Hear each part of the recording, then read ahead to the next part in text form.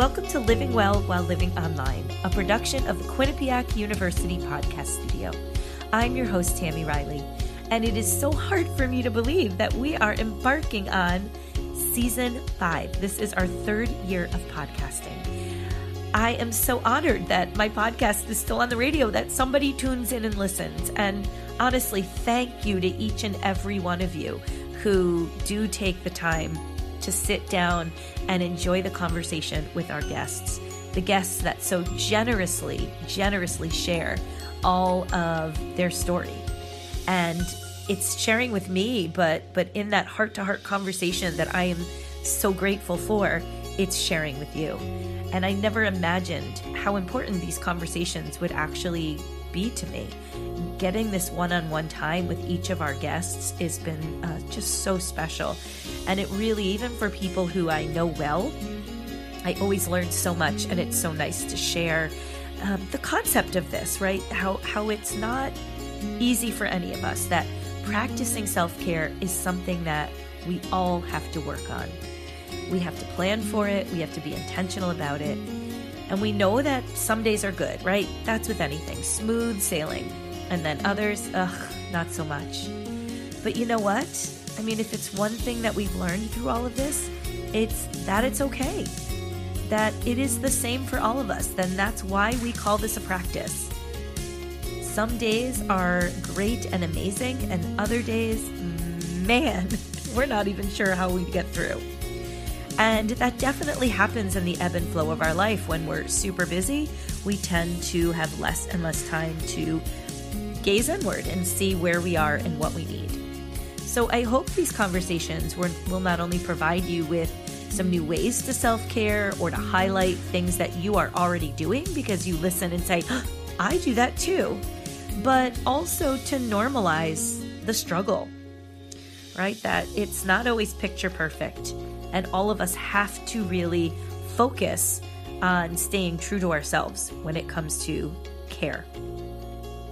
I mean, all we can really do is learn to meet ourselves where we are, right? Just to be in the moment and just do our best to give ourselves grace and permission to just be there.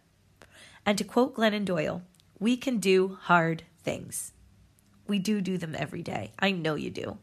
So be a little easier on yourself. Take time to check in and just keep coming back to the heart of it all. When you get derailed, it's okay. Just come back to the point. It's how I know for me, I try to practice mindfulness or meditation, right? Something as I sit down in the quiet derails my thoughts, takes me on a ride. My brain goes somewhere else. And what do?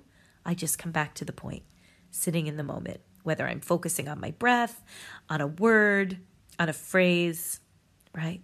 Whatever it is, just keep coming back because you're worth it. And as we kick off this season, our first guest is Renette Chafu. And if that name sounds familiar to you when you hear me say that, it's because I mention her in the outro of every podcast. Yes, she is the producer of this show. Woohoo! She is an amazing young woman who has a wealth of knowledge to share, and it certainly has been wonderful getting to let her tell her story from the other side, right? In this episode, she gets to lend her voice, not just her skill, to the podcast. So as Renette is a student pursuing her education in a 3+1 program at Quinnipiac, that means that she graduates in 4 years with an undergrad and graduate degree. Yes, like so focused and determined, so much drive for any of our students who do this. But definitely Renette has a lot of that drive to offer. So please sit back, grab a cuppa, and get ready to listen to Living Well While Living Online. Friends, welcome back to Living Well While Living Online. This week, I am really excited to have this conversation and to share with all of you. It is someone who you know, but you don't know you know, because she is the behind the scenes of this actual podcast. It is the podcast producer. We are with Quinnipiac University student, Renette Chafu, and I'm really looking forward to learning more about her because she does so much for me, for the podcast, and now we get to have her on the other side. So welcome. Thank you. I'm really excited. It's I always try to encourage students to be a part of this conversation. And it was so interesting as anytime we meet together, which hasn't been that much because most of what we do is via email, but I'm just so intrigued and I want to know. And I was like, would you be a guest? And she loves to tell stories. So I feel like this is a perfect match. I like to listen to the stories. Okay. So I would love for you to just tell how you ended up here at Quinnipiac, because you are not a citizen of the United States. You are not a traditional Quinnipiac student that comes from around here. You traveled far and wide to get here. So can you tell a bit about your story and how you ended up in Hamden, Connecticut? Yeah. So I'm from Zimbabwe. That's where I live. And I was at school in the UK. That's where I did my university applications and everything. I mainly chose Quinnipiac because I was looking for a university with a good film program on the East Coast, because I love winter. I'm a winter girl. Oh my God. Yeah. And it really looked like it had a good film program that was like intensive and very involved, and a lot of good resources as well from my research, which was mainly online. And everyone always asked me, like, did you visit beforehand? Like, no, I didn't. Wow. Yeah, it was just a leap of faith basically, and so far it's worked out pretty well. Yeah, this is your second year. Yes, this is my second year here, but because of the 3+1 program, which is another reason why I chose Quinnipiac, I will be graduating next year. Yes. And then staying for my master's another year, which is really, really cool. Yeah, that is a really appealing piece for a lot of our programs, especially when you're not close to home, that, getting that graduate degree, you can do it in a shorter amount of time. Yeah, exactly. Yeah, but it's fascinating that you love winter, because I've grown up in Connecticut my whole life. I hate winter. It's so cold. I shouldn't say I hate. Hate's a strong word. I really dislike being cold, but you enjoy the winter. What I always say is, when it's hot, when it's summer, you don't have a choice but to be hot. Mm-hmm. But then in the winter, you can get as warm as you want, Given that you have the resources, if you have blankets and like a good jacket and heat, you'll be fine. And I love getting into my blankets after a really cold day. That it's so satisfying to me. So that's wonderful. So I would imagine in Zimbabwe, it does not get that cold. You do. I know you have extreme heat, but different areas are a little bit different. So what's the coldest that you would ever get there?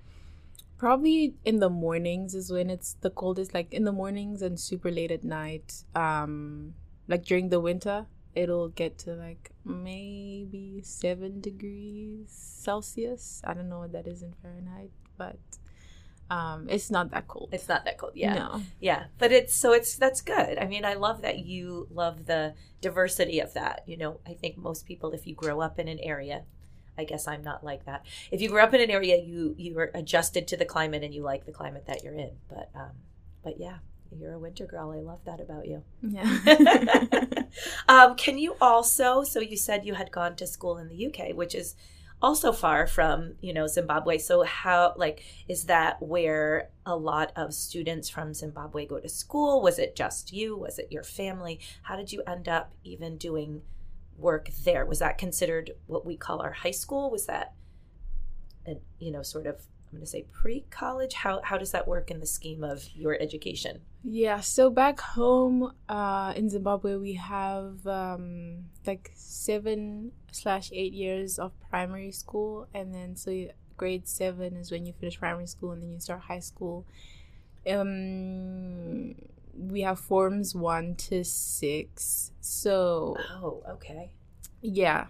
So 6 years of high school. Mm-hmm. So in my 4th year, I did my IGCSE. I don't know if you're familiar with that. I am not.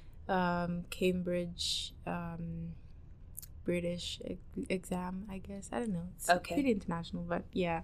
And so the next step the last 2 years of high school would be to do the A-level Cambridge exams, and they felt really limiting to me because you can only focus on 4 subjects and they have to be interlinked. So to me, it felt like I was choosing my career already, and I wasn't ready to do that because I wasn't sure what it is I wanted to do. So for example, you would have to do something like biology, chemistry, maths, and then if you're lucky enough they let you do a 4th subject, it'll probably have to be physics or I don't know, something sciencey like that. Or if you chose to do the arts, it would have to be like English literature, history, and something else that's along those lines. And I wasn't ready to do that. I didn't know what I wanted to do. It felt too soon. I was only like 16, 17. Oh my gosh. I was looking for other options, and I found the IB diploma program, the International Baccalaureate Diploma. And that one lets you do 6 subjects and like 1 in every field. Other core things that are part of their curriculum that are really like, you know, they make you, like, for example, community service. You have to do something like active. You have to, you know, it was such a broader program. And there was only one school back home that I knew of that was offering it, but it was going to be the same price whether or not I mean, excluding like room and board and the travel fees, it was going to be the same amount of money. And I was ready for a change. Like, I was ready to either change schools or I don't know, but I just felt like if I'm going to change schools, I might as well change the country. I just wanted a change. I needed it, in fact, at that time. And I sort of just went with it, and my parents are really supportive. Yeah, so you were pretty young first of all, to make that decision, I think, and to look at it from the perspective that you did. That's really incredible. You have a good sense of what you need, or I guess what you didn't know you needed, right, to move forward in your career. I love that. And were your parents nervous about sending you off at 17? Yeah, absolutely. My mom was really, really hesitant about it. If I wasn't like so sure in my decision, she definitely would have been even more hesitant. I think me being confident and sure is what helped her be like, okay, if you're sure, then go for it. So she left it to God, and yeah, I ended up being able to go. They were both supportive. Yeah, it's so awesome to be that confident in your own decision at that stage. I love that you truly, so, you know, I ask my guests for a little bio, and one of the things that she put was that she loves to travel. And I think that's so true about you, that you had that sense of adventure, and it didn't, like, you were looking at it as such an opportunity instead of all the things that you could have been nervous about. Yeah. And that just is really, I guess, true to who you are then. You're the adventure seeker. Yes, I love to travel. I haven't been to many places, but the places I've been to, I've enjoyed. And even the little experiences that I didn't enjoy, that were not so nice, you know, which is life, I wouldn't take those away from it, because it adds to the whole adventure aspect of it. I love to travel, and I think my nomadic life has just started, so I'm looking forward to seeing where I go, quite literally. So you're a film major and journalist, and that's where you aspire to go. So I would imagine you're going to link that together with your love of travel again.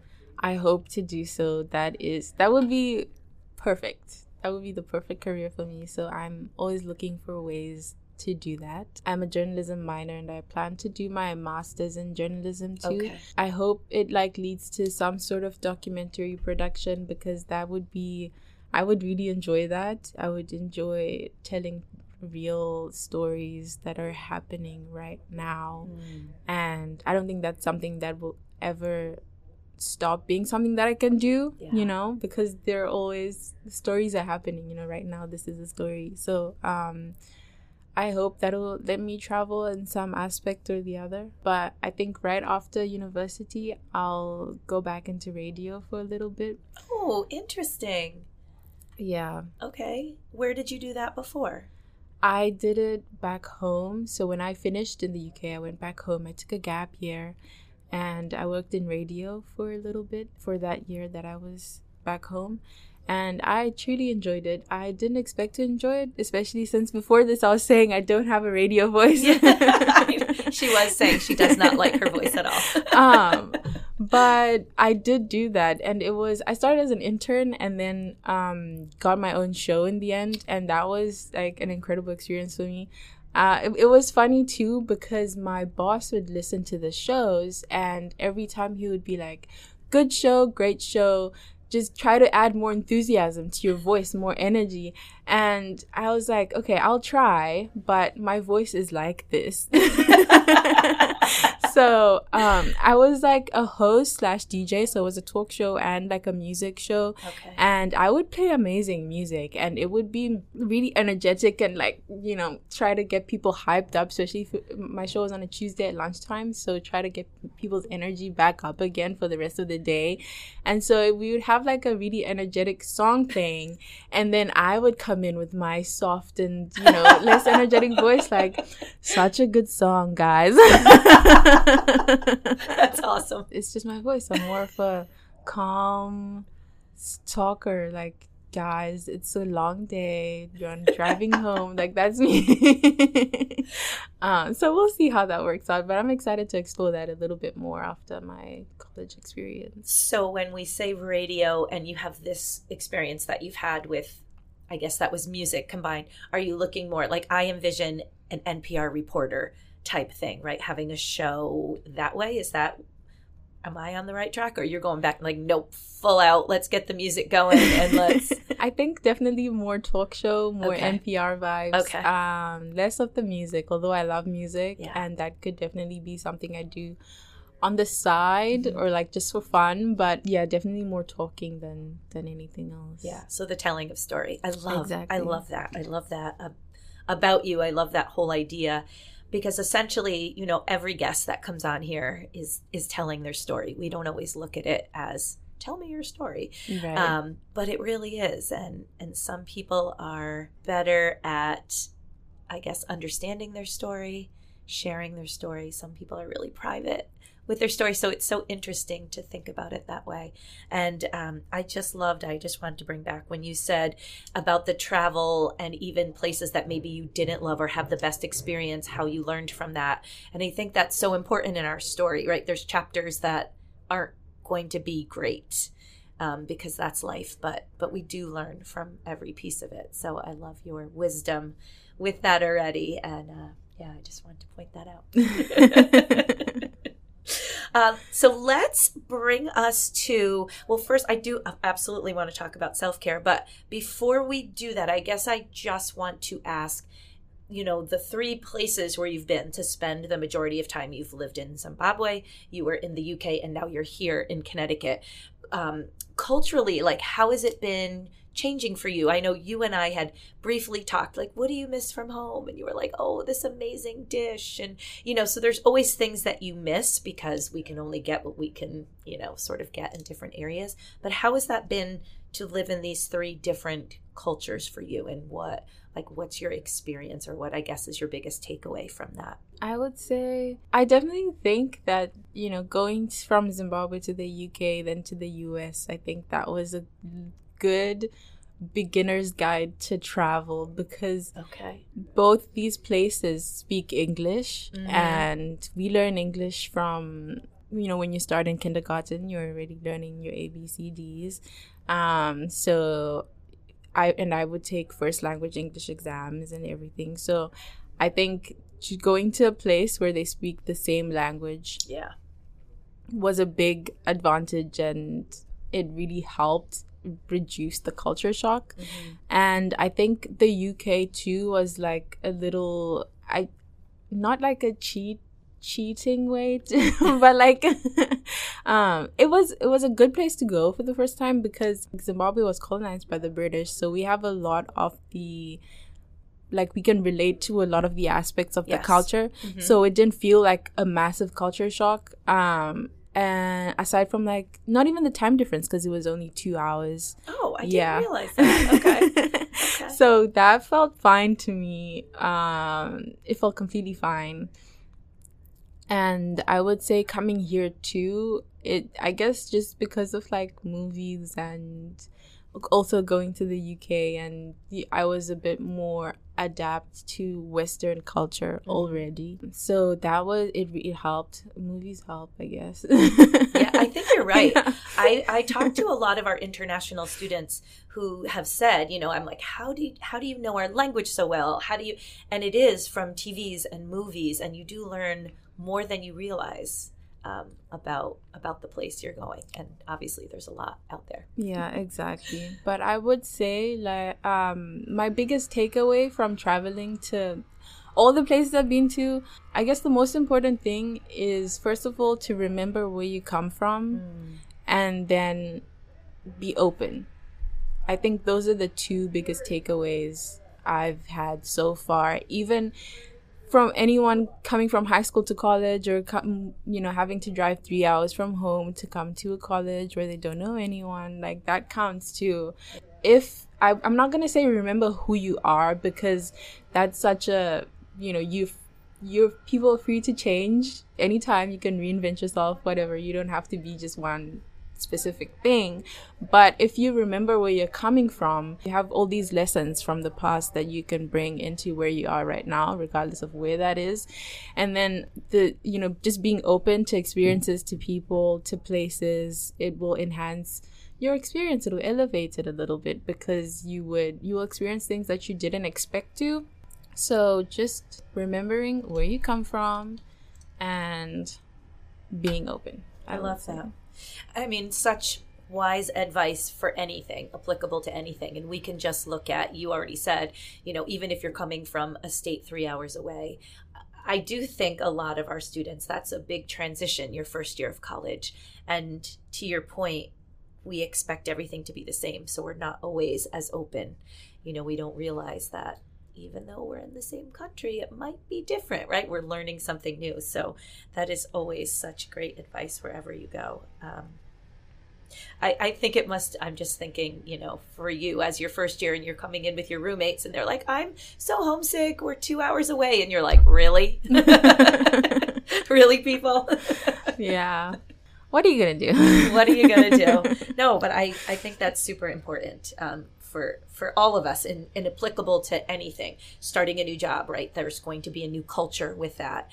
Looking at the mediums that you study, from film to writing to radio. Again, being open to what it is. So just that, broadness of your perspective is super important, which will help in everything that you do, for sure. Thank you. I hope so. Yeah. All right. So let's talk about the idea of self-care. And first, I only know, right, my own experience, and then a lot of the people I've been talking to, and obviously you've been listening in on the conversations, but I think for most of us in general, we're not taught self-care as it stands, right? So I know that I don't think as a parent, I sat down with my kids and said, this is how you self-care. This is how you care for yourself. Obviously, there were things we do like, you must brush your teeth before you go to bed, and please take a shower, right? So those are general hygiene, but the concept beyond that of self-care, I don't think we've been good at teaching people.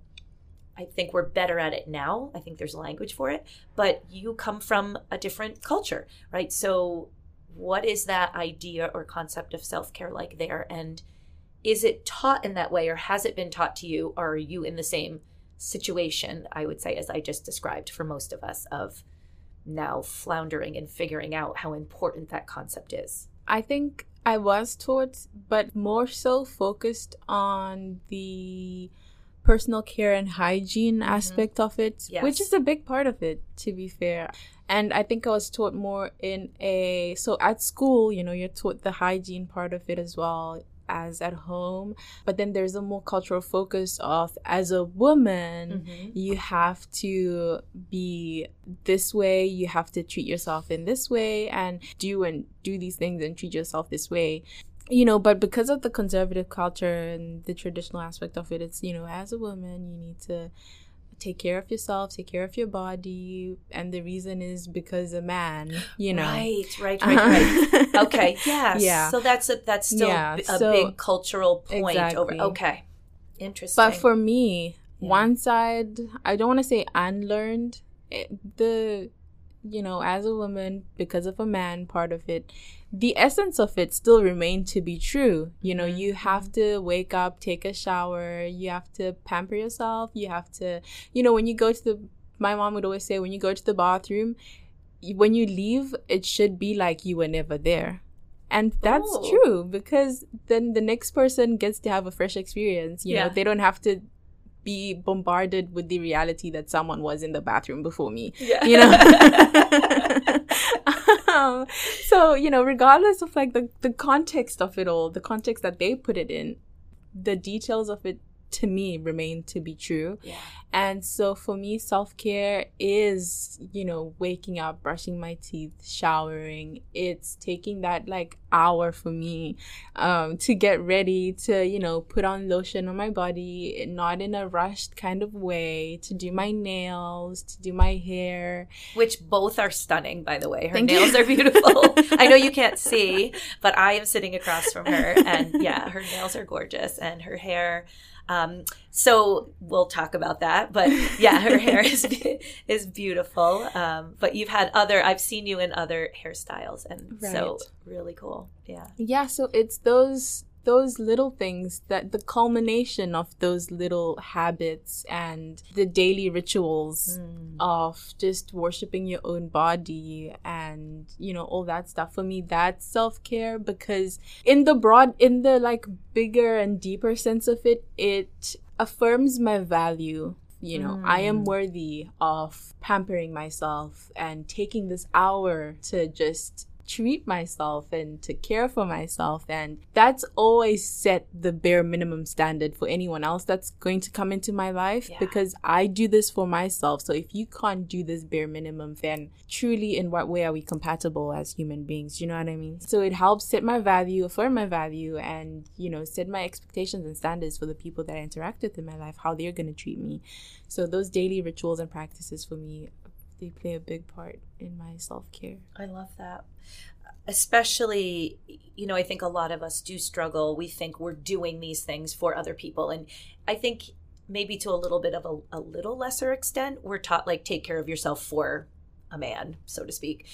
But I think we always think that, right? We're always doing this because of what others will think about us, whether it's a man or a partner or just the world, social media, whatever it is that is viewing us. It's always for the other. So I love that whole point to you, like affirming your value that you are worthy. You are worthy. Yeah. And you're young. And I mean that in a great way. Like, my gosh, it's taken me so long, I think, to realize that, or it takes many of us a long time to realize that we deserve it, period, not because or not for, right? Exactly. And so I love that you have unlearned some of the right parts in that way, not the lessons and how important it is, but for who. And I think that's really wonderful. And also tying in the part where someone has to sort of meet you where you are with that. Again, that's my whole point. I feel like growing up, I'm in my 50s. So growing up, it wasn't that my mother didn't teach me to care for myself, but not in this context, not as formally, or we didn't articulate it in the same way. And I just think there's more language around it. We recognize the value, and it is a lot of, I'm going to say, empowerment of, you go girl, do this for you. We didn't have that. It was like, do it because you have to do this. And because, right. And now we get it. Like, we don't have to have the other reason, right? It's just do it. There doesn't you. Yeah. You first. You first. And I think that's new. And I've definitely talked about it with other guests. But there is that conception or perception in the world that when you're doing that, you're being selfish. Mm-hmm. But I think it's really the most selfless thing you can do, right? Because if you are feeling confident and you've had your morning ritual and routine and you get out into the world, like that just radiates out. It really does. It does. It does. I feel it too. On the day that I am rushing. The day doesn't start off and the vibe isn't as well as if I just take my time to get ready, be ready, and then step out and take on the world. It's two completely different energies. So beside the idea of physically caring for yourself, what other things do you have to do to, I'm going to say self-care, whether that means fuel your soul, be happy, content? What is it that, even if you can't get to them every day, things that are important to you in that aspect? Definitely talking to my family. It was such an underrated thing to me. Like, not underrated. I underestimated its impact on my life. Staying in touch with my family on a more regular basis, actually establishing connections and relationships with my family members was something that I didn't think. I thought it was a given. This is my brother. He'll always be my brother. This is my sister. She'll always be my sister, regardless of how much we talk or our relationship or But now, I love talking to my sister and my siblings and my mom and my dad. They're funny people. And I didn't know them as people, as individuals. It's such a weird thing to say, but I didn't know, this summer specifically, actually, I took the time to get to know my family as people. I think because of the conservative way the culture is back home, it's almost like an official kind of, there are these formalities you have to observe with your parents and your older siblings, and so because of that, to me, it's always felt like there was this gap between us as people. And I didn't feel like they really knew me and I didn't really know them. But once I started to actually get to know them as people, like how I would get to know my friends or anyone that I'm trying to develop and maintain a relationship with, I actually found out that they were pretty funny people and pretty cool people to hang out with. So just talking to them and just having those people that are on your side and there for you, want the best for you, and you don't have to question that because it's a given. That really helps me. I love that idea, though, because I think many of us, even without the culture that you're speaking to, a little bit more formal, I think a lot of us take for granted our family and their people. It's just like walking by the couch every day. You're walking by your family. Oh, hey, this is what we do. But do we? At what point do we really look at our family as individual people? Yeah. And so I love that was your job this summer, to get to know them as people. Yeah. Like, hey, I know you birthed me, parents, but I kind of like you. Yeah. You're actually cool. Yeah, that's really interesting because, again, it's just the familiar people in the house. And oftentimes with the familiar, it just becomes part of our day and we don't have to think about it. Yeah. But they are pretty special, and it is important to foster those relationships. Maybe too, because you're not there day to day. It's that fresh perspective on them. Absolutely. I think that played a big part in deciding to set the intention to get to know them as people, as who they are, because I think I always looked at them as, okay, that's Regina, my sister. That's my mom. But so getting to know Regina as Regina, not as part of my narrative, right, but as just who she is. That's so fun. So you have a brother and a sister? I have 4 siblings. Oh. Yes, 2 brothers, 2 sisters. Oh. Yes. Where do you fall in that pecking order? The last. You're the baby? Yes. Do they treat you like the baby? Yes.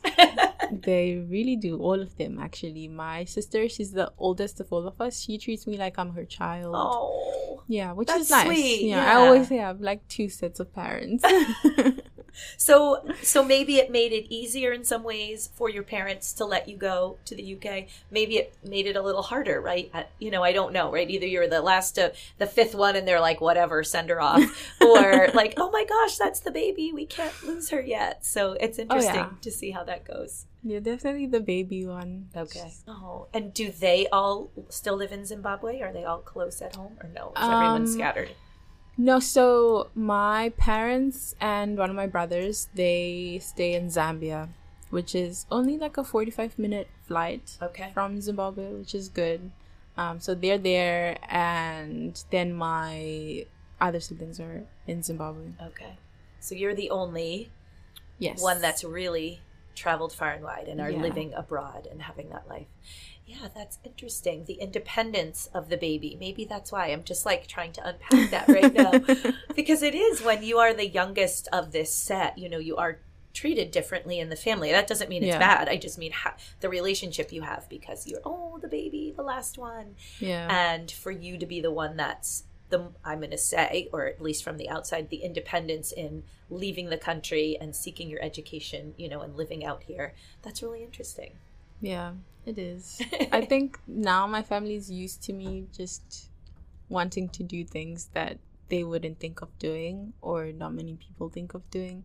I think now they expect that from me, because now they come to me with, you know, looking for ideas, and which is nice.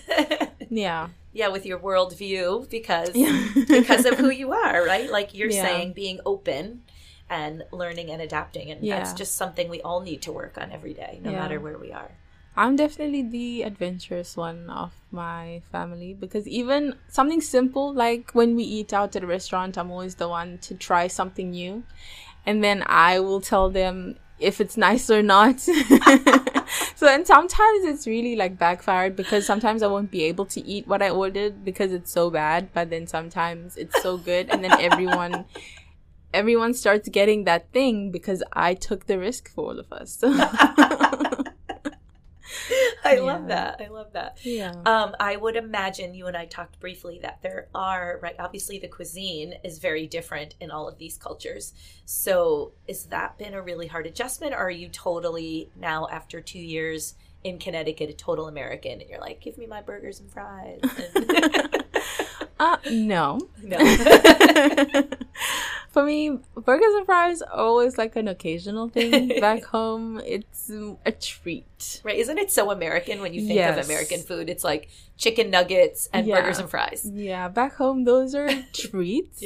And that hasn't, I guess now it's a bit more normalized to me. But I think this semester is the one where I'm trying to be more intentional about what I eat, and trying to seek out the things that I think are good and, you know, good for my body too. Yes. Trying to find, you know, access to that combination, and trying to find it on campus too. So, and now that I, like where I live, we have the stove and everything in our little suite. Yes. So I think I will try do a little bit more cooking. Yes. So when you cook, do you cook more traditional dishes or things that you grew up with? Or is it more like whatever is super quick and easy? Well, I'm yet to use the stove. All right, but we're thinking about it. Yeah, when I do, yes. Exactly. When I do, it'll probably be a little bit of both. Okay. It'll probably, like, my meals will probably have some aspect from home.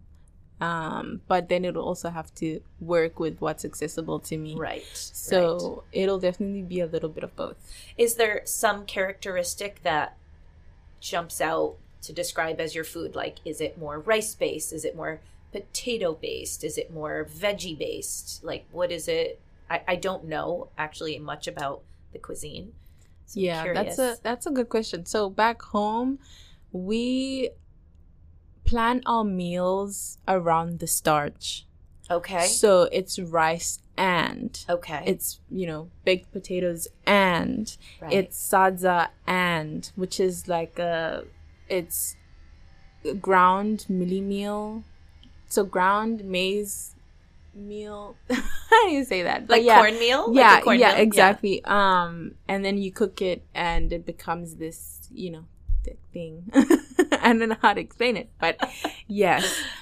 So it's that and then you pick the meat. It could be chicken stew, beef stew, pork stew. It could be... So stews are big. Yeah, stews are a big thing. It could be veggies, like leaf vegetables that we, you know, cut up and maybe mix with the meat, or so it's the starch, and then you pick the meat. It could be roasted, it could be fried, whatever, and then you pick the vegetable, or it could be the meat, the vegetable, and then if you have meat, you're gonna add it in. So that's kind of how meals are planned back home. Yeah. Here, though, I am trying to be more. I don't like meat. Okay. Not for any like political or social reason, but right. just because I don't like the taste of it. Mm-hmm. I can have a little bit, like chicken. If it's chicken in something like a salad or a wrap, or if it's like chicken wings that have very little meat on them, I will love chicken. Mm-hmm. But that's about the extent of it. Okay. So here I'm just trying to, I think, be more fruit and vegetable centric. I love fish too, so it's usually like fruits, vegetable, fish, seafood. Mm-hmm. That's my area. Was it interesting, I guess, to look at a menu in the US where we sort of think of it the opposite way? We have our meat, and then you have the sides, and the starch is the side. Yeah. So it must have been, just an interesting thing to see how we flip it on the menu. Yeah, definitely. Yeah, I love looking at that because food is so important. It ties you to your family, it's your culture, whether your family's a good cook or not a good cook, there's just so much involved in that, and the idea of meals together. And so I would imagine, right, and I do a fair share of travel, my favorite thing when I travel is to have a meal with a friend or a family, hopefully at their table, right, not always out at a restaurant, but to have that experience. So coming from a big family and then traveling, do you miss that family meal time, I'm going to say? Was it a big part of what you did there? I'm going to say it was and it wasn't. Okay. Right, because sometimes we're super busy, so... Yeah, I will say, like, there were times when, I think recently, like the last 2 years, 3 years, is when we started eating as a family, making it a point to do so. Less in the winter because it's so cold and you don't want to sit at the table for a very long time. You just want to be in your blankets. So sometimes, during that time... Cold. I'm going to say cold in air quotes. Because the cold is the cold. Yeah, but recently we've started making it a point to do so. And it's fun. You end up sitting at the table for way longer than you plan to, because conversations are happening, jokes are happening. So it's a good time. I love that you brought up you end up sitting longer at the table. I wish I could remember. I was looking this morning through some quotes that I have saved, and you know how somebody will put up a word and then there's a definition, and it was a Spanish word, which I can't remember because I'm not good at remembering Spanish words, but it essentially meant the after part of the meal where you're sitting around the table and it's sort of the conversation and digestion. And so it literally had a name, which I love. And I love that you just said that, because when I read that this morning, I thought that is, to me, the most important piece. It's not just the eating. The eating. Yeah, it's the after. Right. Yeah. Right. And I think actually when I went to school in the UK, I did have access to a lot of that because I stayed with host families. Okay. Beautiful. Yeah. Okay. And one of the host families I stayed with, they were amazing. Their names were Kevin and Linda. And I loved our dinner times because we ate together. I had 2 of my other friends also stayed with them at the same time, and 2 other international students too. And so we would have big dinners like all the time, and it would last like 2 hours, and we'd just be talking. They were amazing storytellers. They would tell us all these stories about the other international students they've hosted and their experiences too. So that was like a pretty memorable experience for me. It felt like family. Like, they did a good job of making us feel like just one big family. Yeah, I think food is a big part of like getting together, getting connected. Yeah, for sure. Yeah, that's awesome. You were lucky to have people that really pulled you all together in that way. For sure, yeah. Yeah. Oh my goodness. So now, as a college student, right, just a regular old college student, do you when we look at the word self-care, do you think that there are a lot of things that college students struggle with that you see? Do you think that it is people are being more intentional? Like, I know you just spoke to just some major things that help you, but just in the friends that you've made and what you look at, and this isn't a cultural thing, I don't mean it from that way, I mean it literally from the perspective of you as a college student. Are other students looking at it that way? Do you think it's still something we all need work on and practice on, or what is your opinion on what you're seeing? I know some people that are really intentional about what they do in a day. Mm-hmm. And those are the people I truly admire, because it's really hard to, I think in college you have so much more freedom with how you use your time. Yes. Like you pick when your lessons are, you pick, and we have big chunks in a day where there's no lesson.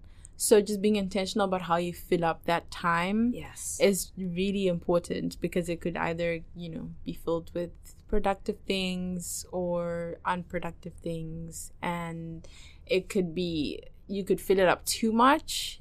Right. Which you might do, because you said you can't say no. I do. I do, but then I would rather that than have nothing, because then you'd be idle. And, right. Idle is an idle mind, devil's workshop, all that jazz. Yeah. So they say. Yeah. Yeah, I think that's one big thing that some people have it down, but some people like me still trying to figure out the balance of it all. Yeah. Another thing is probably the people that as college students we surround ourselves with, because there's this big thing of I have to make friends in this new environment. Right. And how am I going to do that? I think one thing that I've come to terms with is in college you really just have to be you. Just whoever you are at that given moment, be that. And the people that relate to that want that are good for that will come. Right. You'll find them. Yeah. You'll find the people you need. I'm just speaking to my experience. So just not being impatient and ending up compromising who you are and the important aspects of yourself, right, in order to quickly make friends with the people that are available to you at that point, because that could be detrimental to your experience. And that's when you find people that are, saying college was horrible because the people and all that jazz. We just link ourselves to people that aren't for us. Right. Yes. Because we just don't want to be alone. Especially in your first year, just be patient. I would say patience is a big thing, especially because people are important in our experiences and to have people around us. But when you're starting this college experience, patience is definitely needed. And I think I did get frustrated at some points, not because I was alone, but because the people I was around weren't what I needed or wanted at the time. Just realizing that and staying true to that. Yeah. And being patient. And then the people, they will come. Yeah. No, that's such wise advice. Because we're desperate to have our people when we come to school. You think everyone I meet is going to be my best friend. And to your point, they're not. Yeah. Not everybody is you. So I do see students who have kind of bent who they are to fit into a group, only to later have it not work out. Yeah. And then they're frustrated. But really that group wasn't meant for them, or that person. Exactly.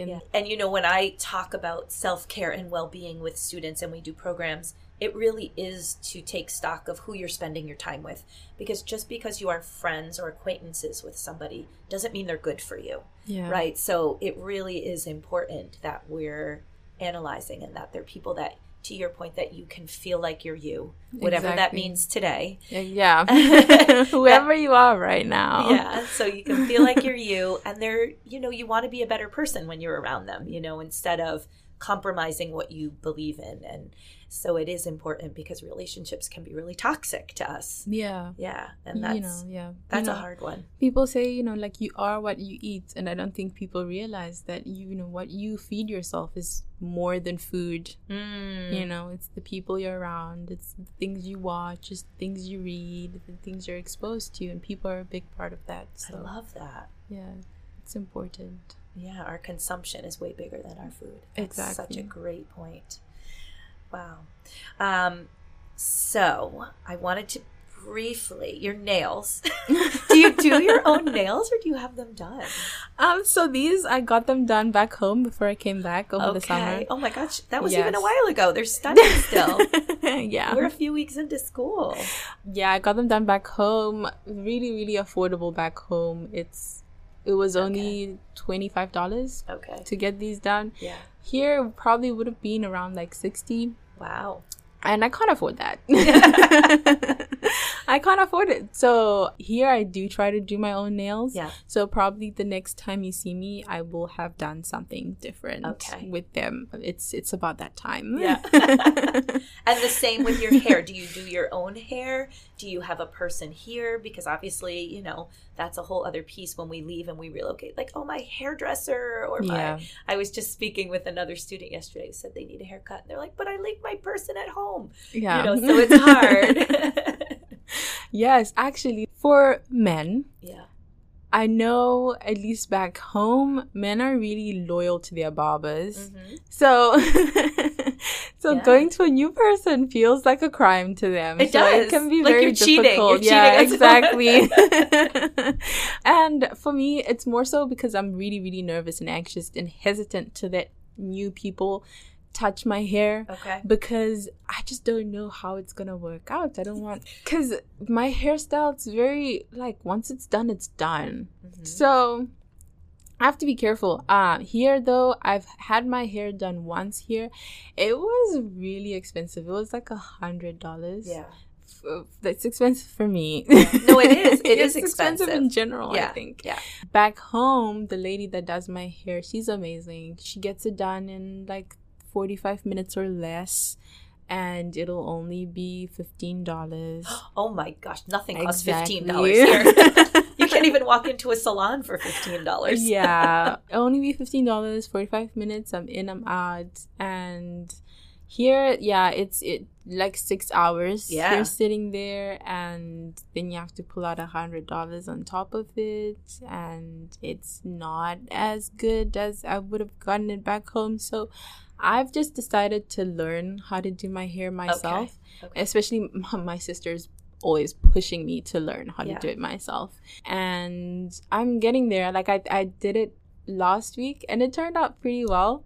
So I think from now on, I'll probably be doing it more so myself. That unless I'm getting like braids done or something that I'm unable to do myself, or it'll take too long if I do myself. And I ask that because I think the nails and the hair, we had talked briefly, are things that are important to you in your care and how you carry yourself. So sometimes you're here and you're like, shoot, like I can't do it in the way that I want to do it. Yeah. So you do have to take on and learn, I guess, yourself. Yeah. And that's I'm learning. It's coming out pretty well, actually. I'm excited. It's looking good. Excellent. I love that. Those are all the important things when you go away and you travel, is finding the things that can make you feel like you. Exactly. You know, exactly. Little bits. So I'll ask you my final question.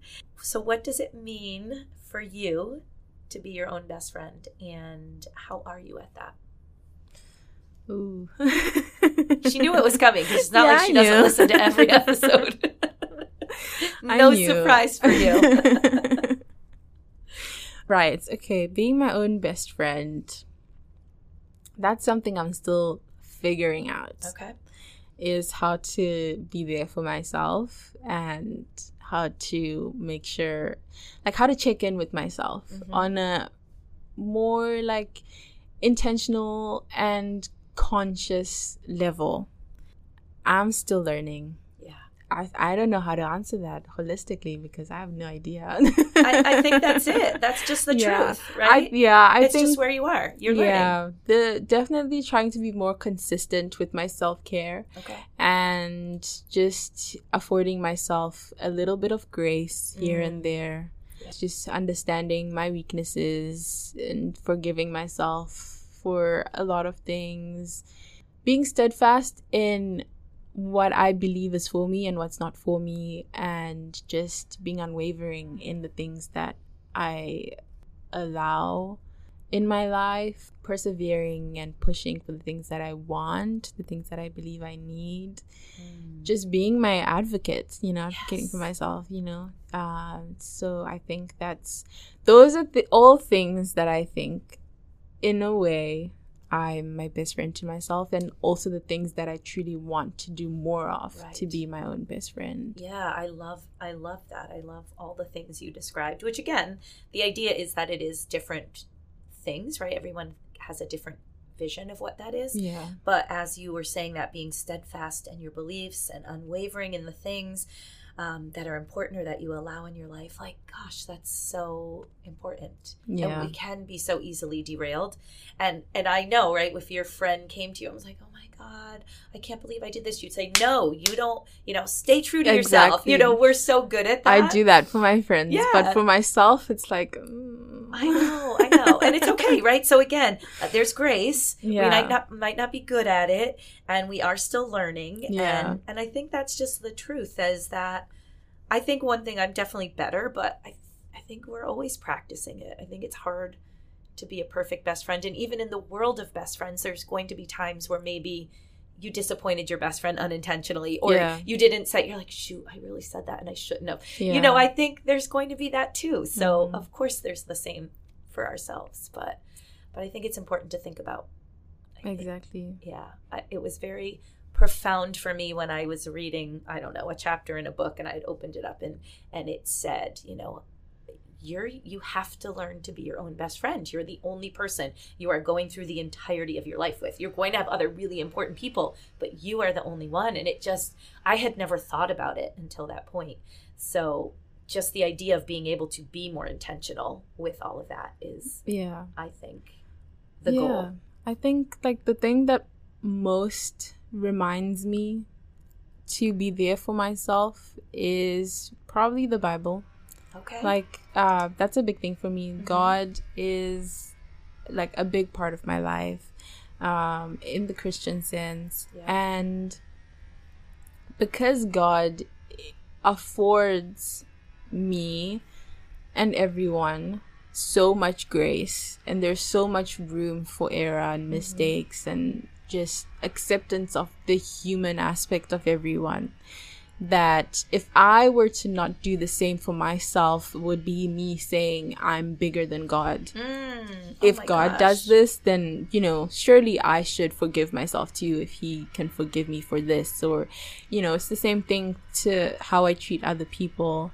So I think that's the biggest thing for me. And whenever I'm in touch with God and I'm in touch with the Bible, and I always feel in touch with myself too. So that's another big way for me to be there for me. Yeah. That's beautiful. Yeah. Wow. I really loved that whole idea. I didn't think of it in that way, but it's so true, right? I love that. I'm like, my brain is like working around that. And I guess I never thought about it in that context, right? And if you can't forgive yourself. Yeah. Okay, good. I have a lot to think about after this. This is why I love having these conversations. Yeah. Yeah. Thanks for sharing. No problem. I'm excited for you now to have to go back and edit yourself. No. Probably this background sound. We'll have to do something. Yeah, I don't know if people will hear or no, but right now there's a lot of work going on. A lot of outside. Construction, yeah. There's a lot going on around us. But otherwise, it's been a real pleasure to spend time with you on this side. Me too. I've loved this conversation. I admire you for all the things that you've done so far, and it always. I love travel more than anything, just like you.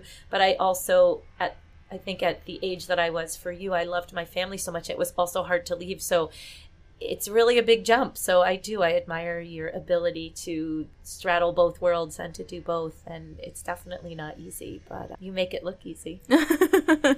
It's not. But thank you. Fake it till you make it. There you go. That's words to live by. We're going to put that one in the quotes. Thank you so much, Renette. Seriously, I'm so honored that you took time to be on the other side of the podcast to share your story, to lend your voice to our collection. And I really enjoyed our time together. And I am so grateful that you spend time working on this podcast and felt it, worthy enough to actually be a guest on. And to all of you, thank you so much for listening to Living Well While Living Online, a production of the Quinnipiac University Podcast Studio. And as we wrap this up, I want to give a big shout out to our executive producer, David DeRoche, again to Renette Chafu, the producer, and to Scott Holmes for the theme music. You can listen to this and all of our university podcasts on the platform or app of your choice. You can follow us on Instagram at QU Podcast, and please feel free to drop us a line on qupodcasts@qu.edu. And next week, we take a hop over to Europe. We're going to have a conversation with my friend Fethi Grabsi, and he is coming to us from the French Riviera. Woo! And I really enjoyed our time together as we talked about being a student of life, and how important growing is, and especially through the lens of travel. Fethi shares my passion for travel. He definitely travels a lot more than I do.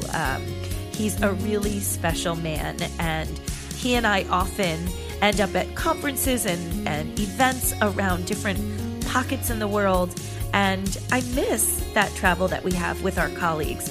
So it was really nice for us to be able to sit down and have a proper catch up. So I'm hoping you'll tune in next week for Living Well While Living Online. And until next week, my friends, please breathe deep, be intentional, and learn to be your own best friend.